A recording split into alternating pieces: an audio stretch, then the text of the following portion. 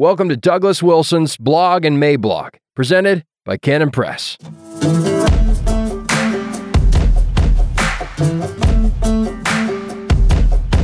The Natural Use of the Woman, January 24th, 2022. Dear Dawson, up to this point, I have perhaps said a number of unusual things, and in our day, controversial things, but we are still just assembling pieces on the workbench. We are now approaching the point where we will begin the assembly. I'm talking about constructing a biblical view of how man and woman ought to enter into the marriage covenant. Once you have this clear in your mind, you'll be then in a position to seek out a woman who has it clear in her mind. Or, failing that, if it is not clear in her mind because of the prevailing fog we all live in, you seek out a woman who is absolutely submissive to the Scriptures and is willing to learn what the Scriptures require of Christian women. I'm going to be using two analogies. The first will be the one I've already alluded to, that of assembling a complicated piece of machinery on a workbench. The second will have to do with novels, one written by a man for men, and the other written by a woman for women. Let us start with the assembly metaphor. You no doubt have had the experience of putting something together in a way that made sense to you, and then having the disconcerting experience of finding a piece left over. The unique shape of the piece declared to you the fact that you clearly left something out. It was nothing so simple as an extra screw or an Allen wrench that was just there for the assembly. The piece was clearly meant to go inside the thing you just assembled, and now you know that your gizmo, whatever it is, does not have that piece, and it was probably an essential piece. And so you know that piece was intended to play a role, and its configuration clearly means that it will be useless unless it goes into its assigned spot. Now suppose that you lived in a time when egalitarianism had almost reached its apotheosis. Equality for all was within reach, and that supreme moment was just around the corner. As a consequence, your workbench was surrounded by observers and critics and media pundits who were telling you that all parts are equal. And because of the unique delusion that egalitarianism provides, what they meant by this was that all parts are the same. In the old order, you would have taken the whole thing apart again in order to discover your mistake, in order to find out where that part was supposed to fit. Your mission would have been to discover the unique role that it had to play in the irreducibly complex contraption you were working on. After all, you wanted the thing to work.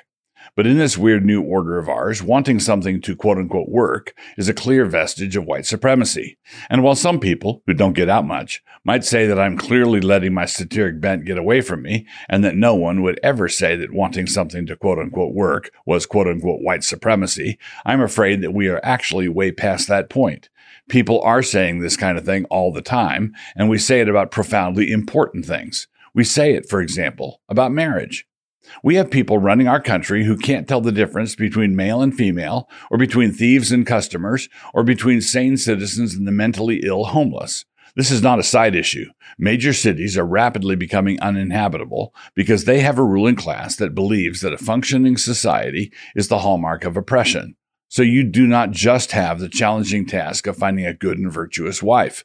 You must find her while living in a madhouse. In the grip of egalitarianism, we want no assigned roles for anybody. The part that everyone gets to play is the part that they have chosen for themselves. You can be whatever you want to be. We do not want any authoritative assembly instructions coming at us from outside. That would be dictatorial, authoritarian, fascist. So each part must identify itself in line with its own hopes, dreams, aspirations. In the old order, in the Christian order, there are sex roles and sex rules. These roles are assigned by the one who designed the whole thing, and the fundamental sex rule is that we must respect the authority of the one who designed it all. It is he that has made us, and not we ourselves. It follows that he knows where everything goes and where everyone should go. This applies to the basic facts of biology. God says to the woman, quote, "You are the woman, and so you shall have the babies."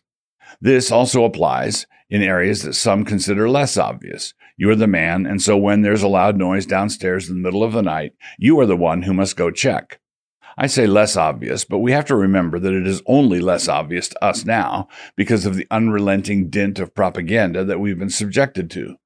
The glib and sophomoric response to this wants to ignore the fact that God designed everything about us, whether inside and out. So when I say that the one with the womb should make the babies, the response comes back that I do not apply this consistently.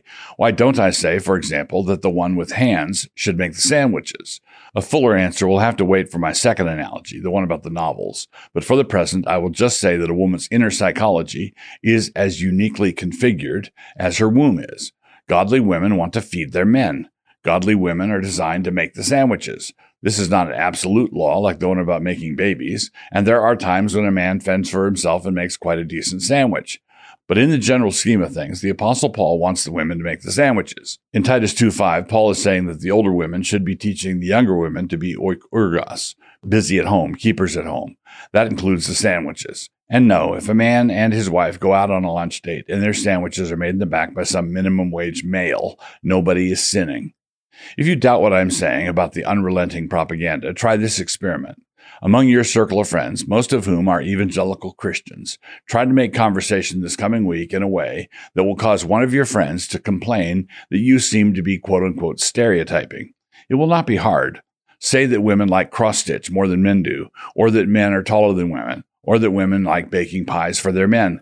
And the conversations that will follow will be very predictable. Your common sense generalization will be considered answered because somebody has an aunt who is 6'2" or a sister who hates making pies. Because men and women are so naturally distinct, the task of the egalitarians has been to file down the uniqueness of their respective shapes so that they can assemble families according to whatever worldview, whim, or fashion takes them at the moment. So instead of thinking about heterosexual civilization as a complex Swiss watch, our generation, in the grip of this lunatic dogma, in pursuit of the brave new family, want men and women to be Lego pieces that have had the male pieces filed off and the female pieces filled in. Everybody is now a little plastic block, and any piece can go anywhere. The only thing that distinguishes any block is now the color, and they are working on that. The goal is nothing so simple as let the homosexuals be homosexuals. That was just a preliminary step. No, the ultimate goal is for everyone to be metrosexual and androgynous. You have seen the periodic online outrage, have you not, where some tranny dude is complaining about the bigoted men who don't want to take him out? Make no mistake, this sexual cargo cult is serious, and they have their own perverted version of the Great Commission. Just as Christ requires obedience from all nations, so these people are driving toward androgynous submission from all. The two worldviews are not reconcilable. But notice something. In this brave new order, not only can any piece go anywhere, it is also the case that any piece is entirely dispensable. In the old order, your eccentric uncle had a place that only he could occupy. In the new order, a block is a block is a block. When someone makes up their own identity, the end result is an absolute loss of individuality. Have you never thought of walking up to someone with Halloween hair and saying, "What an outrageous idea. However did you think of it?" And the contrary is also true.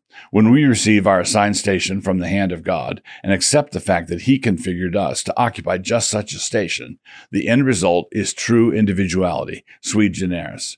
There is nobody like your Uncle Wyatt. This is because the one who loses his life for Christ's sake will find it. Matthew 10:39. We have been cowed into accepting all their absurdities because certain words or expressions have been designated as quote-unquote offensive, and so even Christians have been badgered into abandoning them lest we seem insensitive. We've all been chased out of living useful lives because nobody ever wants to feel used. But why not? What's wrong with being used? It is the great sin of homosexual men that they abandon the natural use of the woman, is it not? Quote, and likewise also the men, leaving the natural use of the woman, burned in their lust one toward another. Romans 1:27. When we have a just complaint that someone has used someone else, the problem is always with what they left out, and not with the use itself. All of us use one another all the time, and there's nothing wrong with it. This is what it means to live in family or in community. The problem is not with using people, which is inescapable, but rather the problem arises when we use them in a reductionistic way. The problem comes when you use someone while forgetting who and what they are. Suppose you are at a picnic late in the afternoon and someone comes over to ask you a question. When you turn to talk to him, you find the sun is shining straight into your eyes, and so you lean back in your chair so that the guy standing next to your questioner blocks the sun. All of a sudden, you can see everybody clearly. Are you using that fellow as a shade maker? Of course. Quite obviously so. But are you using him as just a mere sunblocker? We hope not. If he were to enter the conversation with his own question, would you say, I don't think you are supposed to talk. You're just the umbrella. Now, lust is reductionist in just that way. As Lewis pointed out, when a lustful man says that he wants a woman, that is actually the last thing he wants. What he actually wants is a particular sensation for which a woman is, currently, the necessary apparatus. A man who really wants a woman is a man who also wants a lawn to mow, bills to pay, curtain rods to hang, a van to buy, car seats to install, meals to share, and, let us not forget to include this, lots of good times in bed. He should want everything on that list and quite a bit more. But nothing on that list is just that. As an old Puritan once put it, first a man must choose his love, and then he must love his choice. And loving your choice means the glad assumption of sacrificial responsibility for her, which is why there's no inconsistency between a man using his wife to help guard against immorality, 1 Corinthians 7:2, and a man laying down his life for her sake, Ephesians 5:25. The same man can do both, and the same woman can be both. All that said, will there be times when a wife is tempted to think that her husband is taking her body for granted? Yes, of course. And there will be times when he probably is. But this is a fallen world, and there will probably also be times when he, up on top of a telephone pole in 28-degree weather, thinks that she is taking his body for granted. Look, things are tough all over. In a godly marriage, a man and a woman should use and be used gladly, responsibly, sacrificially, and lovingly. That's the whole point. So I will close with my illustration from novels, the kind written by men for men, and the kind written by women for women. I will get to that in a minute, but need to set it up first. The point of this illustration is to demonstrate how deep this creational orientation goes. God oriented men to women differently than he oriented women to men. Men and women do not think about their relationship in the same way. Quote, neither was the man created for the woman, but the woman for the man. 1 Corinthians 11:9. This is not an example of Pauline misogyny, but rather a description of the deep structure of the world. The man was created for the garden, and the woman was created for the gardener. He has a task in the world, which is to exercise dominion in the world. God saw that he was going to need help with this, and so he created a helper. Genesis 2:18. He created a helper fit for him, ESV, a helper suitable for him, NASB, a helper comparable to him, NKJV. He was created for the mission. She was created to help the missionary. Is Paul the only one who thinks this? No, we can gather up additional testimony from Jane Austen, Louis L'Amour, Homer, and Danielle Steele. It can be great literature, Homer, Austen, or it can be reading for the Lake Cabin Getaway, L'Amour, Steele. In the novel written by a man for men, the mission is central. They must find the gold, or win the war, or get the cattle back, or otherwise deal with the guns of Navarone. The plot is driven by that mission. When a woman enters the book, she, being a plucky rancher's daughter, what is her role? Well, she helps get the cattle back, and so on. In the novel written by a woman for women, the relationship is central. The relationship is the backbone of the plot. First they like each other, and then they don't like each other, or somebody else doesn't like them liking each other, and then they like each other again. Fade to black.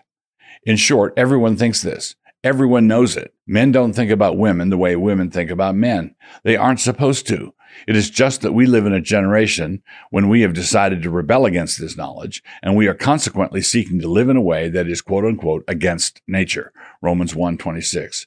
Part of our general sexual downgrade has been the result of women, even Christian women, thinking that men have a responsibility to be oriented to the relationship the same way the women are. This is false, not to mention pernicious. The results of this mistake are predictable enough and have been quite disastrous. Your Uncle, Douglas. Have you ever thought to yourself, I wish I could read through C.S. Lewis with Doug Wilson? Then you're in luck. Canon Press has just produced a new show called The Commons, and on that show, I read through Mere Christianity with you. Well, actually, I read through it and have discussions with Dr. Benjamin Merkel because the show is presented by New St. Andrews College. But you'll feel like you're reading with us. Mere Christianity is divided into 4 books, or sections, and we devote 1 episode per book. So grab a copy of Mere Christianity and join us. You can watch the discussions on Canon Plus. Go to mycanonplus.com and jump in. If you like it, consider subscribing so I can keep reading Lewis with you. Links are in the description or wherever they put them. I don't know.